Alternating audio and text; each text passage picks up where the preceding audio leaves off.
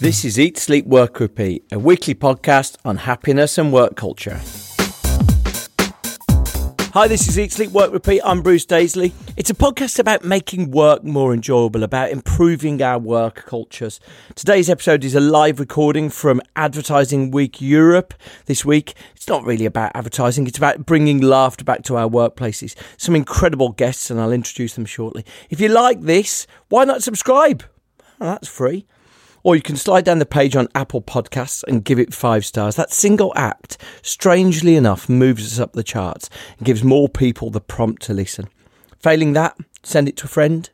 Leave it tucked under a neighbour's windscreen wipers. Anyway, here's the show from Advertising Week Europe 2018, a session called Bringing the Laughs Back. The recording was made on the Power of Audio stage, and I merely make mention of that because there is a reference to it. Over the next 40-50 minutes, we're going to be doing a live episode of my podcast, Eat, Sleep, Work, Repeat. I'm Bruce Daisley. We've got a fantastic lineup for you. But just to make sure that everyone's in the mood, I thought we'd have a bit of audience participation. So when I shout power, you shout audio. Power. Audio. Power. Audio. Okay, let's make sure they hear this on the Power of Smell stage. So when I say power, you say audio. Power. Audio. Power. Good, right, okay, so we've got a fantastic lineup. I think the intention of the session really was that myself and Sue, who's going to be on the panel in a moment, have sort of started thinking that work's not as much fun as it used to be, right? You're going to have to take this on trust. If you're sort of a millennial, you're going to have to accept that there was a world that was a lot more fun than this is now. And broadly, my philosophy is that the way I judge this is I know people who work at Google, right? When you Google best places to work, Google comes up. I don't know whether they fixed that result, but that's what happens. And I say to them, what's work like? They say, not much fun. And so that's my judge. If people at Google aren't enjoying it, then I'm guessing other people aren't enjoying it. Ask people at Facebook, they didn't seem to have much of a week either. So I'm guessing that work's not as much fun as it used to be. And in fact, myself and Sue created, that's the podcast, Eat, Sleep, Work, Repeat. Myself and Sue created this manifesto. 8 changes to try and improve the way we're working. And none of these are a big deal. I mean, one of them's take a lunch, for God's sake. People who make your iPhone get a lunch break. But the rest of us are sort of struggling. We're not taking lunch breaks. We're working too hard. And so we're in a situation where people are just not enjoying work the way they used to. And in fact, one of the weird consequences of that is workplace loneliness has gone up by 30% in the last 15 years. People are lonely at work, and that's partly people who are working from home, partly people in the office who are just so committed to doing emails and meetings, they're not interacting with people.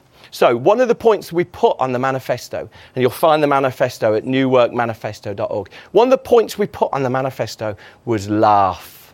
And it's like one of the vital things that I think when we love our jobs, that we know that our jobs create for us, but we wanted to sort of bring it back. So hence we've put a panel together that hopefully are going to try and resolve that for us. And I thought to kick us off, there was no better person than the first panellist. And so I'll introduce Professor Sophie Scott. Professor Sophie Scott gave a totally bewitching BBC Christmas lecture about laughter, an extraordinary excursion into the power of laughter.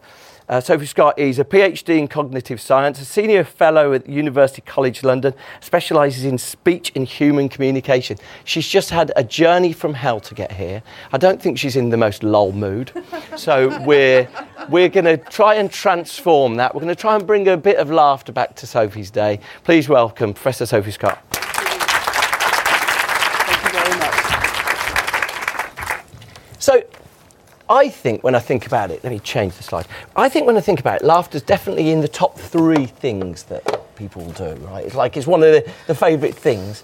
But one thing you said was that you said there's like 5,000 papers on fear and scientific papers on fear, and there's 100 on laughter. Why don't we even study laughter? Why don't we try and understand it? I think it's almost invisible to us a lot of the time because I think it's like a default behaviour. It's you notice its absence. It's such a normal thing to do when you're with the people round whom you would normally laugh. It's like that you don't remember breathing together. you don't remember laughing together. You might remember what you said, but you don't remember the laughter that goes on around it, because that's so normal. That's such a basic aspect of that interaction. So I suspect it's that. I think also, scientifically, if you tell people I study laughter, people kind of hear you saying, I study tinsel and Christmas decorations and, whiskers on kittens. So it's from a scientific perspective, I think people feel like you're letting the side down a bit and you're not studying proper science things, which are very, very serious things. They're not trivial and silly things. So I think there's two things. I think there's a culture we almost don't notice it a lot of the time, and as scientists, it does not feel like science. I mean, so what is laughter? I saw you describing the Christmas lecture. You said that laughter is a bit like dancing. It's more fun when we do it with other people than do it on our own. What is laughter? It's more like a different way of breathing than it is anything else. You just start using your intercostal muscles in a very different way than you do when you're all breathing, which you're doing right now to stay alive, or when you're breathing for speech, as I'm doing now. When you laugh, you start producing these large contractions of your chest wall. It just squeezes air out of you. So it's a very primitive way of making a sound. And it's a sound that we associate with humour. So if you ask people about laughter, when do you laugh? They'll talk about comedy and jokes and humour. If you look at people, and this is work done by Robert Provine, if you watch people and watch when they laugh, we primarily laugh simply because we're around other people. It's primed by other people being there. You're 30 times more likely to laugh if there's somebody else with you than if you're on your own.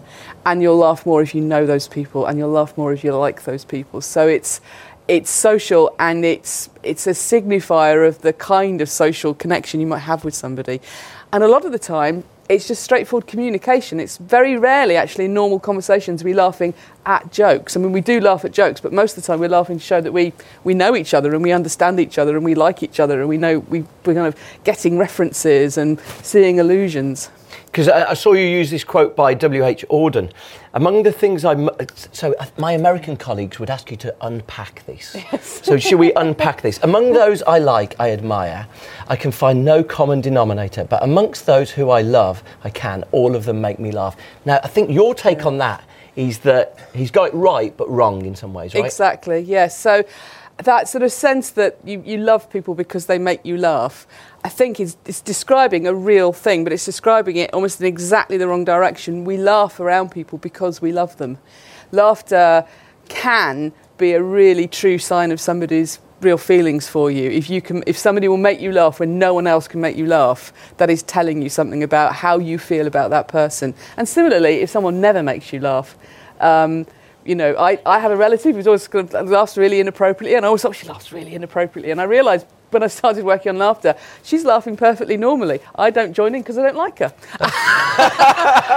And I'm like, no, we don't have that kind of relationship. So in fact, I'm attributing something to her doing something wrong, and it's me. I'm describing my reaction. Okay. And that's what Auden's doing there. He's describing how he feels about the people that he loves. He's describing that kind of connection that he has, and that what makes him want to laugh around them.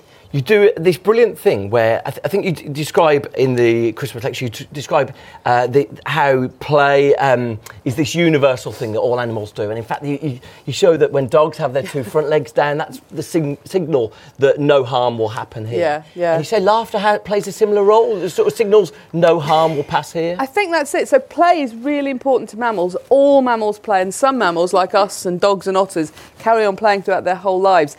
And it can be such an ambiguous behaviour. The same behaviour, if it wasn't playful, could just be violent. So what we do is we mark play. We show people that we're playing. We do it with what's called play face. It's very, very hard to do it in human adults, but it's a kind of loose, open, happy smile. Right. There's a video going viral at the moment of a baby elephant who runs over and sits on a woman, and that elephant's got play face on. It's like, oh, I'm going to get you. And it's probably slightly different for the woman. But and when there's a sound associated with that, it's laughter. And so Panksepp, who's done some of the work on animal laughter, says that it's like an invitation to play. Let's do this fun activity. And play it's very hard to define play, but it's got this notion of I'm not going to hurt you, I'm not going to eat you, I'm not going to try and mate with you. This is fun, harmless, pointless, enjoyable stuff that we might learn something from. That's why it matters to us. But you cannot overestimate how important play is to mammals. And I think from that perspective, play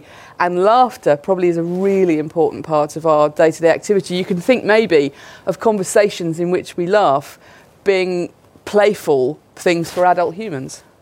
And so back to the work of Robert Provine then that you mentioned. Robert Provine sort of goes through all the things that have triggered workplace instances of laughter. And it's often like, it's Jeff's turn, it's good luck with that. They're really unfunny things, right? Yes. And so in a work environment, when we are using laughter just to try and, I guess, try and signal that we're bonded as a group? Is that what we're doing? I think so, and because people won't laugh in all situations. So you won't laugh around people you dislike, and you won't laugh if you're feeling a bit exposed and a bit like, I don't quite know where we're going with this. So I can guarantee I could take any of us to see a comedian that you really like, and if I sat you in the audience and then said, enjoy the show, I'm just going to shine this light brightly on your face and watch and see when you laugh, you will stop laughing. And I know because I've tried this. I found that the hard way. And you get it with rats. Rats stop laughing if they feel anxious and not quite sure what's going on, and humans do the same thing. So it's a sign if people are laughing that they're not in that anxious state. It's a sort of, it's a marker that the group's in a good place. So I think it's useful in that respect as well. And also people will, if they can, and they feel they have the right kind of connection with the people they're with, people will use laughter to turn round difficult situations, to improve mood.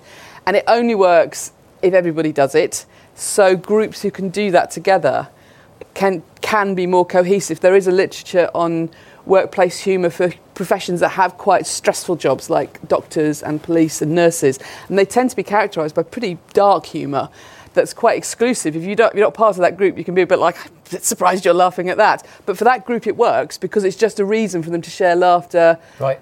In situations where they might need to make things better. So is it a coping mechanism partly and a bonding mechanism? Exactly, partly? And it's the two together. So if we can cope with this together, it actually helps us bond together. So the thing that's interesting about laughter is that it's never just one person emitting it and somebody else detecting it and going, oh, I see that they are feeling affiliated to me. You react to it and join in with it. So if you are part of that, you feel like you're part of that group. So you're seeing it both as an emotional expression and as a social bonding phenomenon that you sort of sets up a feedback, because the more you feel part of that group, the more likely you are to laugh with it, the more likely other people are to laugh when you laugh. So it just continues to reinforce it. Right. And so laughing, like you've sort of hinted at there, laughing like yawning is contagious, right? Yes. And so Can you get workplaces that are more laughter orientated, or? I would have to assume so, because you can definitely have situations. I mean, certainly there are big cultural differences. There are parts of the world where it's simply rude to laugh in public. There's people will laugh at home in Japan, for example, but in the workplace it would be offensively rude, right. And people don't do it. And anecdotally, people from the UK who've worked in Russia find that they're considered to be a bit too smiley in the workplace. Like they're trying to get laughter going, and people are going, I don't think so. And that's anecdote, that's not data, but that's certainly at a kind of world level is something you can see variation. So it makes sense that within a country, within a city, probably on this street, there will be places where people feel more or less comfortable sharing laughter at work. And I think it matters because of it's like a tell laughter. The presence of laughter is a sign that people are in a particular level of comfort and intimacy with the people that they're around. And it doesn't mean people turning up going, I've got my Apple Watch, appearing with an apple strapped to them, Apple's latest timepiece, that kind of hilarious guy at the office. It's not that we're describing, it's just the presence of laughter at all. Right, OK, so we're going to bring on the rest of our guests to sort of extend the panel. So let me do an intro for the guests. So first up is Sue Todd. Sue is the CEO of Magnetic, an organisation that markets the magazine industry, and is the co-creator with me of the New Work Manifesto, which is just a free WordPress website. I mean, let's not make a big deal about it. Paul Coleman is a partner at Humanize, real-life insight and innovation agency. He's trained thousands of people how to raise creativity and solve cultural challenges. In his spare time, he writes comedy, and not only is he a BAFTA winner, he's a BAFTA winner for CarShare, but also he got nominated this morning for another BAFTA for CarShare. So Paul Coleman will join us. Jeff Lloyd is best known for his appearances on Virgin and Absolute Radio, but he's sort of creating his own podcast empire, Adrift, that he runs with Annabelle Giles Ports. is a comic tragedy for anyone flailing in a sea of inadequacy, and he won the Best Podcast of the Year award for his Reasons to be Cheerful that he creates with Ed Miliband, and I think he's building even more as we speak. So please welcome the panellists. Okay, so a little bit of interaction before we start, because Bruce and I's hypotheses may be flawed, and we don't think it is, but we'd love to hear a little bit from you. So can you stick your hand up if you've had a job or been in a work environment for kind of 8+ years? Anybody under years? Okay, so most people in the room had a job. No, keep them up. So keep your hand up if you think there is less humour, less laughter happening at work. Okay, all right. So Bruce is my Keith Chegwin this morning. I'm going to come over and ask some of you what you think is going on. Bruce, there's a lady there, I can see, about 8 rows back. You've kept your hand up, so what's your theory? What's your theory? So I think there's less laughter. Yeah, what's your theory about why? Well, it might be because I've got more senior the longer I've been in work, and really? therefore I can't laugh. Okay. Problems of success. Okay. So Anyone less successful who wants to explain why it works, less fun. Here we go. I think there's too many headphones in and people working in isolation. Okay. We just don't talk to each other. Yeah, just literally not enough banter, not enough chat, not enough interactions. And actually, I think as well, when people do have fun, for those 5 minutes, people kind of then feel this sudden moment of guilt. Oh God, people think I'm not working. Yeah. So, Why? Do you think that's changed? Do you think we've got more obsessed with worrying about what people think of us in terms of without a doubt. productivity? Yeah. Than even like 5-10 years ago? Without a doubt, yeah. Oh, that's depressing, isn't it? And I think people are scared to say what they think sometimes as well. Okay. Because obviously the PC kind of, God, if I'd said what I said where I work there now, people would just think I'd gone crazy or something. Okay. But it's like a vicious circle, isn't it? Because I guess if you don't break the mould and get a level of trust, then you can't have humour. So it's really difficult, isn't it? Again. I chatted to someone this week who was talking about open plan offices and how he said open plan offices sort of knock the corners off things. And so, like, if you're in a group of 4 people, if you're in a group of 4 people, then you'll be honest and you'll be a real version of yourself. If you're on this vast floor of 200 people, you're slightly more adapted version. So maybe that's it. Sort of worrying that you're going to upset people for saying something that you're outside of your trust circle, I guess, in a way. It's kind of too big a risk. So I'm going to get my first question, I guess, for Jeff and Paul, who I know, in the interest of disclosure, which I've absolutely always wanted to say in public, bar Sophie, who I haven't worked with and would love to work with, I've actually worked with everyone else in some capacity over my career, and we still speak and occasionally lol together. So my first question really is, I mean, my pick up from Sophie is that, laughter is about connection rather than about humour. Do we feel less connected? I mean, Bruce's point about open plan was meant to increase connection. Email and digital technology is meant to increase connection. What's gone wrong? Are we less connected? Did you get that sense? I think we think we're probably more connected, but I think we're fooling ourselves because we never switch off when we're on social media with our work colleagues and Facebook, wishing them happy birthday, it comes up, it pops up, and I've got to wish you that. So I think we're more connected, so I think we're fooling ourselves, but what we're not doing is picking up that phone or going round the corner in that office and going face to face and have a conversation. Yeah. So all the things that were meant to make us more connected have sort of done the opposite. They'd make us on a shallow level connected, but on a deep level less connected. Is that correct? Yeah, I think so. And I think because we think we're connected with a wider group of people. Yeah. And you never let any people go. So you move from one job to the next job, or I move in terms of working on one TV thing to the next TV thing. You think, I'll stay in touch with that runner from that. We'll like each other on Twitter. We'll follow each other on Facebook. Yeah. And you think you're more connected than you are, but you don't really need all that noise in your life. That sounds negative about that poor runner. He's a really nice guy. He's lovely, but sure he is. It helped you win a BAFTA. Yeah, he did.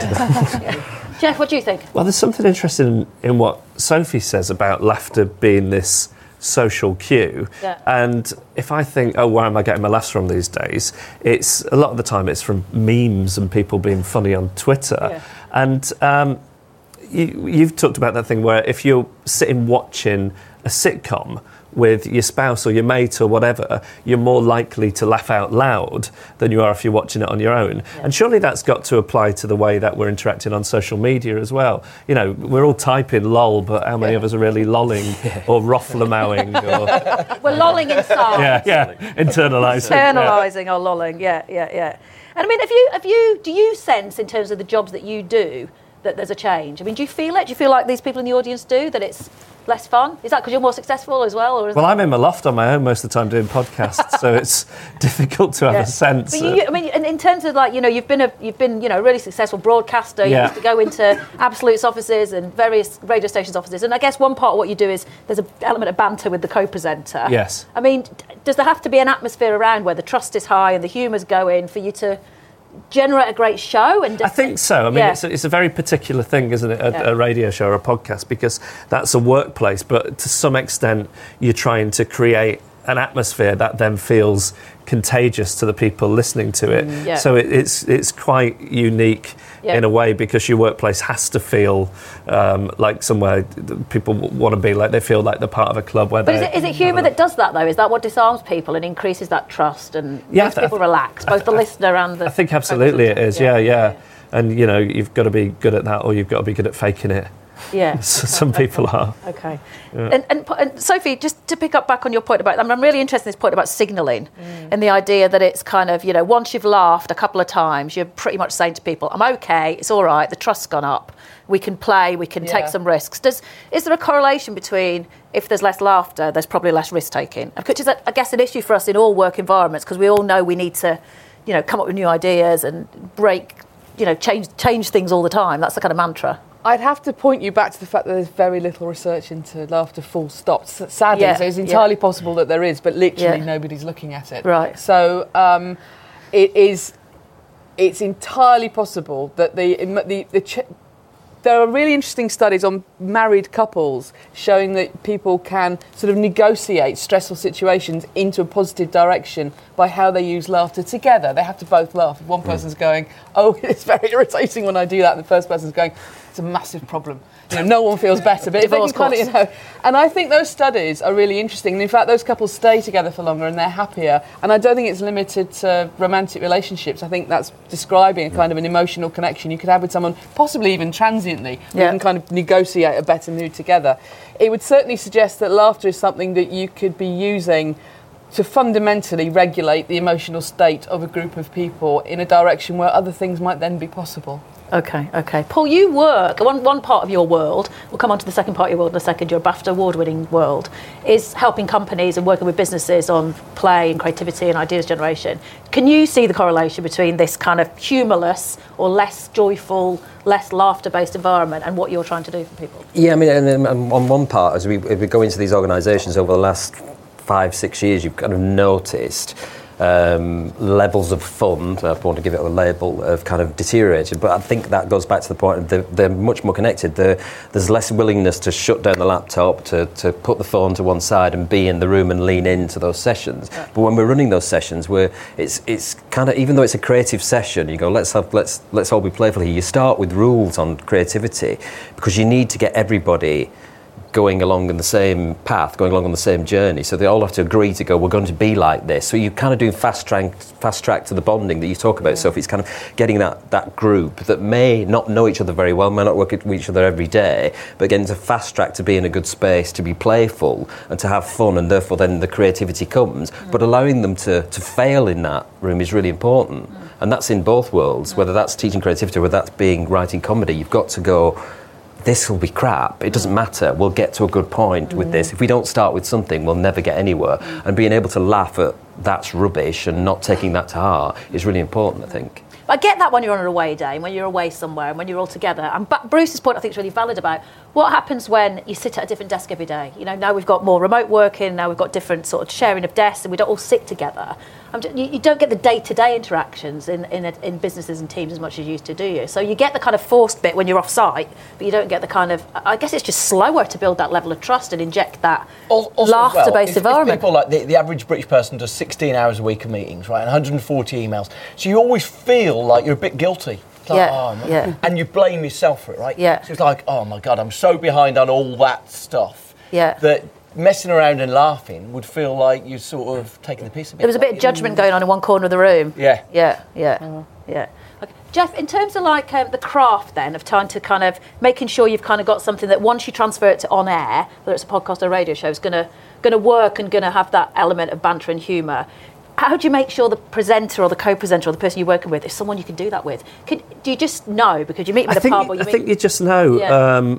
So radio stations they'll launch a new breakfast show and they'll think, okay, we've got to look for, the funny person and the cynical person and the person who's the head teacher. And I think, often when they cast it like that, it ends up feeling really phony. Yeah. I think it's much better. Like everything I've ever done, it's just been, you find somebody you have a bit of a click with and you think, oh, what could we make out of this then? Yeah. Which is how the podcast with Ed Miliband came about. He came on the radio show. Tell us how you met Ed Miliband. Well, he came on the radio show in the run-up to the 2015 election, and I'd seen him kind of speak at a couple of events, and he'd take questions from the audience, and he'd be really natural and funny. Yeah. But when I saw him on Newsnight, he wasn't coming across like that at all. So I thought, well, is there a way of drawing that side out of him in the interview? Yeah. Which it did, and it went. I heard a good phrase the other day. It didn't go viral. It's overstating it, but it went a little bit fungal. So it's not my phrase. Somebody said that to me. And then, when I was thinking about what I wanted to do next, I just thought, well, there was something in that. So when I went to Ed with the idea, it was partly because I thought it'd be a good fit for the idea, but partly because there was a bit of a click, and when those things don't come along that often, so you've got to sort of think of a way. But it's really interesting, that podcast, isn't it? And I think Bruce mentioned that it won the Press Writers' Best Podcast Award just a couple of weeks ago, you and Ed, and it's called Reasons to be Cheerful. And so the subject matter's serious issues that we all face. I listened to the one just this week on homelessness and how you can, how in Finland they've got rid of it and some ideas to do it here. So it's really serious topics with, a previous, very senior politician, but there's loads of banter and humour in it. So I just wonder whether, back to that lady's point up there about, we're in serious times, we don't feel we can laugh as much. Actually, we need it more than ever. I wonder as well, that thing that Ed obviously had work face on, right? Right. Where we've sort of got this sort of serious, performative seriousness. Yeah. And sometimes it's impossible to escape it. You feel like I sort of, this is really earnest. I've got to go into this. Yeah. Well, he will talk about that. He will talk about the fact when he was leader, it was almost like there was a 6-second delay in his head. Right. So thinking, okay, if I say that, will it be made out of a headline? Because even now, he went on Nick Robinson's podcast a few weeks ago, and towards the end, Nick Robinson said, so Arnold Schwarzenegger then in the Terminator, what was his catchphrase? And Ed quite innocently says, oh, I'll be back. And then the BBC News website run a headline which says, I'll be back, Miliband plotting a return to frontline politics. Out. No, seriously. And it must be like, once you've been snapped eating a bacon sandwich and it's become a bleeding meme across the world, you must be like, I'm never going to do anything. Yeah, but I think something that frustrates him, like every week we get a ton of email from new listeners who will say, God, if I'd known you were like this, I would have voted for you. I think he feels like he was always like that. He was just never given the room to be himself. So creating environments is an important thing. And with this podcast, it is sort of quite meaty topics, but I didn't want it to feel like something that was just for policy wonks and people who read like long reads in broadsheet newspapers. I wanted it to be the sort of people who sort of listen to TED Talks or get their news from The Daily Show. So the front part of that is the first 10 minutes or 8 minutes or whatever it is just us kind of chatting about our weeks or our reasons to be cheerful, to create an environment which doesn't feel intimidating to people. To have a more honest debate, maybe, or a more useful or authentic debate. So if we could just transfer that into our daily works, but I guess we've got these problems in the way, haven't we? We've got the problem where you sat with a different person maybe every day, or like you say, you feel like you're projecting to 200 people in open plan offices. Is there a case for going back to putting the walls back up, do you think? Shall we? Yeah. You can't canvass it to put the walls back up. Yeah. He'd say that because he hates people. I like the idea of people. Okay. Actual people. I love that. So we promised lols, didn't we? We've had a couple, but I think almost to guarantee at least one other smile, I'm going to play the cheap gag of actually showing a clip of car share, because and then I'm going to talk to Paul a little bit about the craft of coming up with something like this. So if you could just run the clip.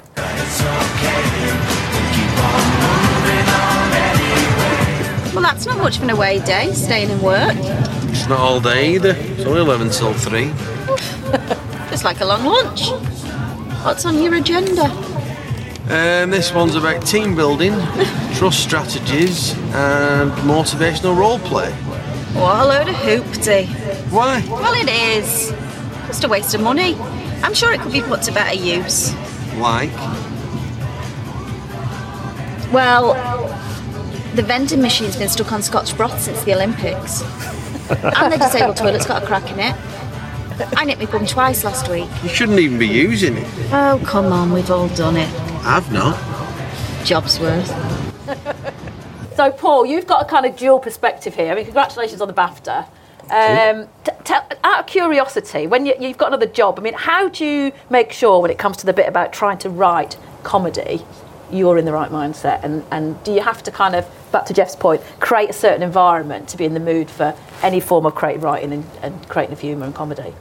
You do, yeah. I mean, you kind of you try and get yourself in that good place, but sometimes you sit there and you go, it's not happening today, and then you've got to just think, either walk away or force something and then look at it the day after and go, what was I thinking? This is just rubbish. Right. But yeah, so sometimes sometimes you've got a deadline, you've got to force yourself to do it. Yeah. But it's hard when it's not there, so it's kind of hard in that way when you're on your own to create that environment that feels right. So if we get together with Sean and Peter, get together and write, some days we just end up looking at YouTube clips.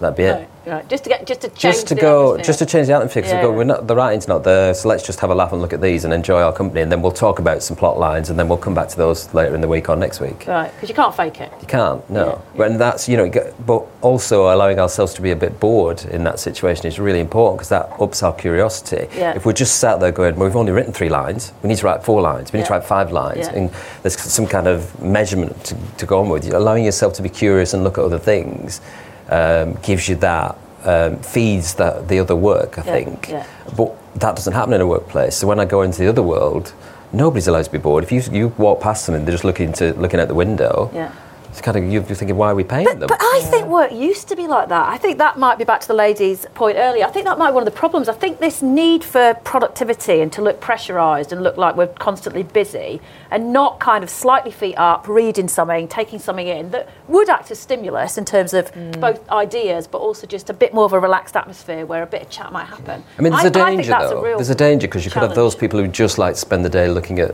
YouTube videos, pretending that they're actually being curious and I'm getting this. Get found out eventually, won't they? I Yeah. always just say you'll get found out eventually if all you're doing is watching YouTube videos. I mean, I think we've probably lost something in creating that sort of slightly more relaxed, even if it's for 15 minutes a day. Well, especially if you're doing 140, instead of the YouTube videos, it's 140 emails a day. Yeah. It's just at least it's a slightly better climate that you're working in, right? Totally. Slightly personal question. Were you funny at work before you were funny on screen? I worked with you two, so maybe you should answer that. Jeff, what do you think? Was Paul funny at work? I worked with Paul during my alcoholism, so my memories of those years are a little... what I love is that we were chatting before, and both of you attribute the other one for introducing you to the internet. Yeah. Who introduced who to the internet? So I thought it was Jeff. I tell people it's Jeff Lloyd showed me the internet. It's my go-to story. But I think the internet was on your desk. Maybe it wasn't. By default. I didn't realise it was there. You just came and said, you've got this internet thing. Yeah. There's a way to estrange half the audience. The internet was on Paul's desk. It was. No one in the building there was one computer that would go on the internet. So, Sophie, you work in an academic environment, and obviously you're one of the people who's done these 100 pieces of research about laughter. Can you see on a day-to-day practical level the challenges of work and less humour and interactions? Does it feel like, practically speaking, it's also an issue for you with your colleagues? For me, it is difficult because as I've got older, I've got more senior, so I'm a professor now, and people, it's got a different kind of meaning. People have different expectations, it turns out. Right. But I'd certainly because all you've really got control over in academia is your lab and your students, and I try to keep an atmosphere going where we make a lot of time to do things that would be, we have a journal club, we go and do it at the zoo. Oh, okay. So then we go and look at the otters because we like otters. Yeah. We like long mammals. We go and see the long mammals at the zoo. Meerkats, mongooses, otters. To be fair, they look like they're having more fun at the zoo. Well, they are awesome, actually. Yeah. And it's quite a deliberate strategy just to sort of get people's head out of sitting at their computer all the time and have just a place where we can have I feel slightly unwell even saying it, but where we can have some fun. Yeah. We talk about some work and then we go and talk about otters, and it's quite a deliberate strategy on my part to try and have that sort of emotional tone in the lab. And I took a decision a few years ago that I wasn't going to work with people I didn't like. Yeah. And that was because life is just too short and it tears everything to pieces. If there's one person in the lab, everyone else doesn't get on with. Yeah. So it's implicitly kind of trying to foster a situation where laughter can happen and people are doing stuff other than work are built into the work week. You mentioned play before, and I worry with the word play. Anytime we think of play at work, it's all a bit beardy. No offence to beards, Jeff. It's all a bit sort of. It's like, let's go to a ball pit in Hoxton, and now we're having play. We're all playing around. We're having great ideas, and it just feels. It actually sort of turns a lot of people off. How do you bring a bit of that stupidity and idea creation and play, let's use the word, to an office without using the word play? Well, I suppose you've got to be able to read the room and work out what would work for those people, because as you say, you just can't force it. The kind of that people frequently have quite an ab reaction to somebody turning up with like red noses and let's be hilarious, and it's you got to maybe almost trick people into it by presenting it as something else. Sometimes that's what I frankly do at work. Don't do something I assume will be fun for people, but we don't frame it that way initially. And it's got the bottom line has to be it's something that you are reading as being appropriate, and it's a social skill being able to do that. Interestingly, if you look at people's ability to identify and understand social laughter, like how people use laughter in conversations, that's something that continues improving throughout your entire early adult life. Performance doesn't peak until people are in their late 30s. Wow. And the other stuff that correlates with that, not most stuff that we do is in place by the time you hit puberty, or in place by the time your brain's fully matured at the end of your teens, and then it gracefully declines. Some things continue improving, and laughter is one of them. But the other things that go with it are things like empathy and social skills, because you learn about them in interactions with other people. So it's not something that works out of the box. It's something you learn how to do, and you can get better at doing, and you learn by doing it. It's interesting though, isn't it? Because if people are laughing less at work and chatting less at work, then maybe that's not evolving in the same way, right? Or they're getting more senior and it's almost wiping it out. So kind of in theory, more senior people should be more skilled and understand the value of creating an environment where... And they can be. I mean, you can think of examples of senior people who are very, very good at using humour. Bill Clinton was phenomenally good at using laughter. There's that whole thing where Yeltsin's doing a speech and screaming at the press, and Bill Clinton reacts, this is from the 90s, reacts as if he's being funny and just starts laughing. Yeah. And in the end, Yeltsin starts laughing like, I am very funny, and everyone's laughing, and it completely changes the mood to a completely deliberate act on Clinton's part. And that's so a lot of what we think of as sort of charming, even high status behaviour can involve very cleverly using laughter and play to make people feel comfortable, make difficult situations better, because a high status person people will follow if they do that. So Jeff, back to Ed, do you think that's, I mean, has he ever recognised, or would you think that that's what maybe he should have done, that if he had his time again, showed a little bit more of his sense of humour and a little bit more of his kind of vulnerability, and he might have done all right, better, at least. Yeah, I think, sorry, I made a weird noise then. I've got a slight back pain, and when I said it sort of came out, it was, I lifted my son up yesterday, and it's really done for me. I'm a real soldier for being here today.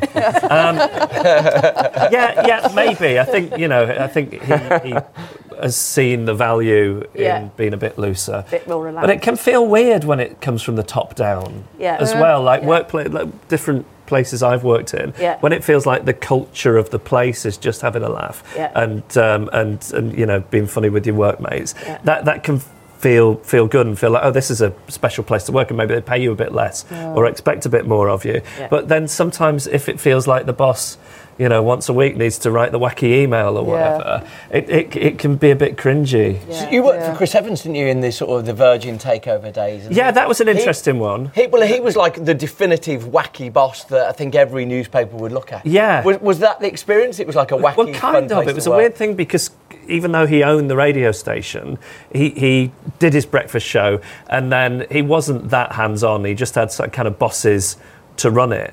And he would kind of take the piss out of them. So he almost felt like, even though he was the owner, like this anti-establishment figure. So you'd be the famous one is one day, I think it was a Tuesday, it's about 11 o'clock, and an email goes around the whole company from Chris's PA saying, Chris has bought a new shirt and wants to celebrate, so everyone to the pub.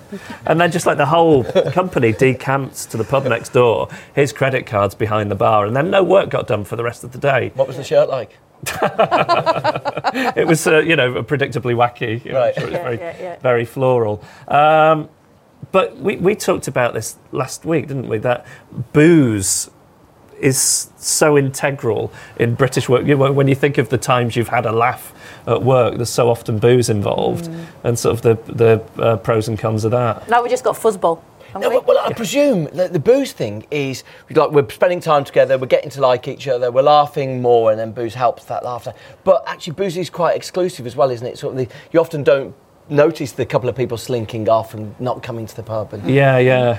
I mean, I've had it since I've been sober for 17 years, I think, and I've become a terrible misanthrope. I never go to anything. I remember going to because you feel like you have to turn up. I remember going to the Works Christmas party a few years ago, and I just didn't want to go. So I thought, I wonder if I can stay for 20 minutes. But in that 20 minutes, I'll take so many selfies that I'll put them up on Facebook, and it'll look like I had this really wild night. So that was, I managed it, and people were like, oh, great night last night. Nobody noticed you left after 20 minutes. No, they were all drunk. Yeah, it's a big benefit of social media. It's a tiny bit more audience interaction before we finish. We're coming to the end. So, Bruce, back up. So, hands up who has a table tennis table, fuzzball, one of those table footballs or table tennis in their office. Yeah, a couple of people. I think they're good. Yeah. I think table tennis, well, I'll ask you, but I think they're like the new, you don't have to be mad to work here, but totally. it helps. My theory is that kind of forced fun and that has replaced genuine interaction and humour. What's your view? Yeah, so I work for Lego. Okay. Bruce, we've been Must be mad chatting there. a little bit there. And it's, so it is mad, but I think the play thing is really interesting. So the foosball table is in the middle of the office. Yeah. It's on one of our more open plan areas. Yeah. And it's just, any of those kind of game opportunities, any of the opportunities to bring kind of play into the office, I think is where you see exactly what you're saying, people breaking down barriers and being more empathetic with one another. It's, because so much, we reflect on this all the time doing what we do, right? We make toys, so that's should be hopefully part of the culture. Yeah. And it's, play is absolutely, one of the biggest reasons for doing it. But it shouldn't just be about foosball tables or, kind of going abseiling with Malcolm. We've got a bit over-reliant on them. That's my worry, that they've become the default. I mean, I'm just interested if anyone's got any other experiences of things that have kind of I saw that it. Slack said that they don't have those things. Slack, the sort of the messaging app. Yeah. Because they said they wanted people to leave at 6 o'clock. Mm-hmm. And almost it was sort of... They would try to make work feel like this fun environment. And I think increasingly the fact that we don't have a separation between work and home space is what's causing some of the strains of work, right? Anyone else got a perspective on that? Yeah, the whole ping pong thing, what it's done in my experience is create a kind of a culture of ping pong bullies. So you sort of go there and you want to have a go and think, I'll get involved in this. This will be great to meet some people and whatever. And then eventually you get played off the park by a millennial who's been on it all day. Just another way to feel inadequate. And now I just feel genuinely intimidated when I step out the lift and there's people there with their topspin backhand serves and all that kind of stuff. And actually it's had the exact opposite effect, I think, on most other people. Yeah. So what has replaced the kind of the banter that we're observing, I think, as reduced in the workplace? It's not fuzzball and table football. I mean, what's your sense of... Because forced fun, in my experience, never seems to work. And I think you were alluding to that earlier. But what's replaced it? Bruce, I'll ask you guys as well. You talked about Crisp Tuesday on a podcast recently. Do you want to just explain that? Yeah, but I'm interested in, like, these little things. Like, the problem with modern work is that unless you can measure it, people think it's got no value. And so these sort of stupid things where, if you ask someone to analyse their favourite meeting of the week, often a lot of works that seem to have a good culture seem to have these sort of irrelevant Friday afternoon meetings or Monday meetings or Crisp Thursdays, the one I heard, where people turn up and it's like there's almost no agenda. Purpose, And actually, all you end up doing, because there's no agenda, it's quite trivial, and there's like a brief update of what's happened in the office that week. They end up having a brief chat with people around the office, who then they build like a bit of rapport. Sort of replaces the pub a bit. But, of course, if someone looks at the output of that, and there's all these rubbish status meetings that unfortunately give meetings a bad name. But, so as a result, someone looks at that and says, well, that's the one we're going to get rid of. Missing the fact that that was the one that made the magic. Yeah. That was the one that actually made you like other people. Yeah, so that's the common thread, I think, from what you guys were saying. Your observation about writing with Peter and Sian, and it being kind of, if it's not working, let's just put some YouTube. Let's just relax. Let's take the pressure off that it's not happening today. And I guess the same when you're devising a show. We've got to go out and do it, but if it's not, let's just kind of relax ourselves down a bit and create a different atmosphere. I remember interviewing a neuroscientist. I can't remember who it was. But saying that actually your best ideas come when you that mode your brain can get into where you eventually, shit, what was I thinking of there? Yeah. That's the best phase that your brain can be in for thinking up ideas and things. Right. Is that the neuroscientist on the panel? Is that? I mean, I think so. One of the things that's really interesting about primate brains, and you see it if you go to like the zoo, we're just constantly seeking novelty. And if you give us stuff to do, we'll do it. But if you give it a bit of space where you are creating your own novelty, that's when your brain can go off in all sorts of directions, because that's what it wants to do. It pretty much never just stops until you go to sleep or die. And that's so it's like this. If you can let that machine keep running and give it a bit of space to do that, I mean, it's actually whatever you want to call it, but you know that kind of mood when you find yourself like, oh, hang on, almost like you've been working things out without realising it. And that's not something that happens if you're completely occupied doing something else. It just will never occur. So in the workplace, that novelty could be new noise. So whether that's being dragged into a meeting or checking stuff on social media, and then you've not got that space to then have be bored produce your own and novelty. be curious. And, understood. So quick fire, a couple of questions to finish. So funniest person or funniest team you've ever worked in? You can't say Peter Kay. And biggest dickhead. Because it's been recorded. You edit it out if it's biggest dickhead. Funniest person, I'll answer that first and then we'll move on. Leslie Douglas, when I worked at Radio 2, she was the controller at Radio 2, and she was just great fun in all meetings. I remember being interviewed by her for the job, and I thought, I could go for a drink with you. Yeah. And I knew if I was offered the job, I was going to say yes because of that reason. Right. And she was great. So individuals can make a huge difference. Yeah, made a huge difference, because I knew that she was kind of at the head of that, so everybody else was kind of... Yeah, would follow that lead. Yeah. So it is a leadership issue, is it? Yeah. Jeff, what do you think? No, mine isn't a leader. It was one of the other DJs, Craig Cash, who went on to co-create The Royal Family and Early Doors, and he was just so funny. And we all got fired off the radio at quite a similar time, and they were all right. They went on to create Mrs. Merton. They did give me a job eventually, actually. I had a job which was just fetching Benson and Hedges and Asti Spermanti for Caroline on the nights they were recording. But so I had to go and work in a video shop, and there was a fax machine there.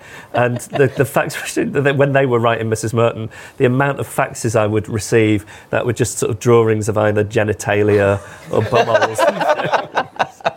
Yeah. Which that was part of their process. Yeah. Some things are best left in the past. Sophie? I had a PhD student who was very, very funny. Right. She really was extremely funny. I miss her a great deal. And did she create a certain atmosphere in the office or in the... Yes, and I was actually trying to draw it out on Facebook yesterday. I was in Sweden. I thought, something's happened she might find funny. If I put this out here about... She likes the Eurovision Song Contest. So I was like trying to get her to be funny on my page, specifically because I knew it would make me laugh, stuck in the middle of Sweden, as I was yesterday. Yeah. And absolutely, it was delightful. Okay, so my very, very, very last question. If you were running for election for the More Laughter at Work party, what would your suggestion be? What can we do? What can people in this room do? Abolish meetings. Abolish meetings? Abolish meetings. Abolish meetings, okay. Apart from the ones that are about crisps. Yeah, I mean, look, just like that's messing around, isn't it? Yeah. Crisp Thursday. Crisp Thursday? Yeah. You're taking that one back from the office? Yeah, I think so. Yeah. I mean, like I say, I work on my own a lot of the time. So. You're just going to have Pringles in the loft. Yeah. They're very Moorish. Once you pop, you can't stop. Yeah. Paul? I think I'd get rid of company values, and I know we've not touched on that massively, Right. but it irritates me when the senior guys in a business go, these are our values, and nobody underneath them talks about them. Right. They're Are they too pointless. restrictive? I think they're really restrictive, Right, yeah. right. And they might have one in there that's have fun, but then don't do anything to have fun, so I'd get rid of those. Yeah. Sophie, what would your kind of manifesto item be? I think something similar, actually. We tend to be, certainly in academia, there's a move to try and make us behave in a way that's kind of in line at all times with the views of the university, and it's completely at odds with how anybody normally works, and it stops you doing anything fun or interesting. Obviously, you don't try and destroy the university. That's a given. Okay, that's why you work there. That wasn't your aim. Values. And exactly, so you the freedom to actually manage this the way you'd like to. Yeah, take a little bit of the restrictions and the pressure away. Cool. Okay, all good. So, thank you to the panel. Thank you, Paul, Francis, Jeff. Thank you, Sophie. I hope you got some ideas. And I mean, my takeaway is, genuinely individual people can make a difference here. So, if we all go back and just inject a little bit, let more humour into work, we'll all have a nicer time. Thank you. Thank you very much. Thank you. Thank you for listening. All the previous episodes are at eatsleepworkrepeat.fm. If you're new today, there's some ace-old episodes. The Dan Pink one's good. There's a really good interview with Daniel Coyle. There's lots of fabulous stuff there. Do send us your feedback. You can hit me up on LinkedIn. I'm Bruce Daisley. Or you can tweet us by searching Eat, Sleep, Work, Repeat. See See you next time.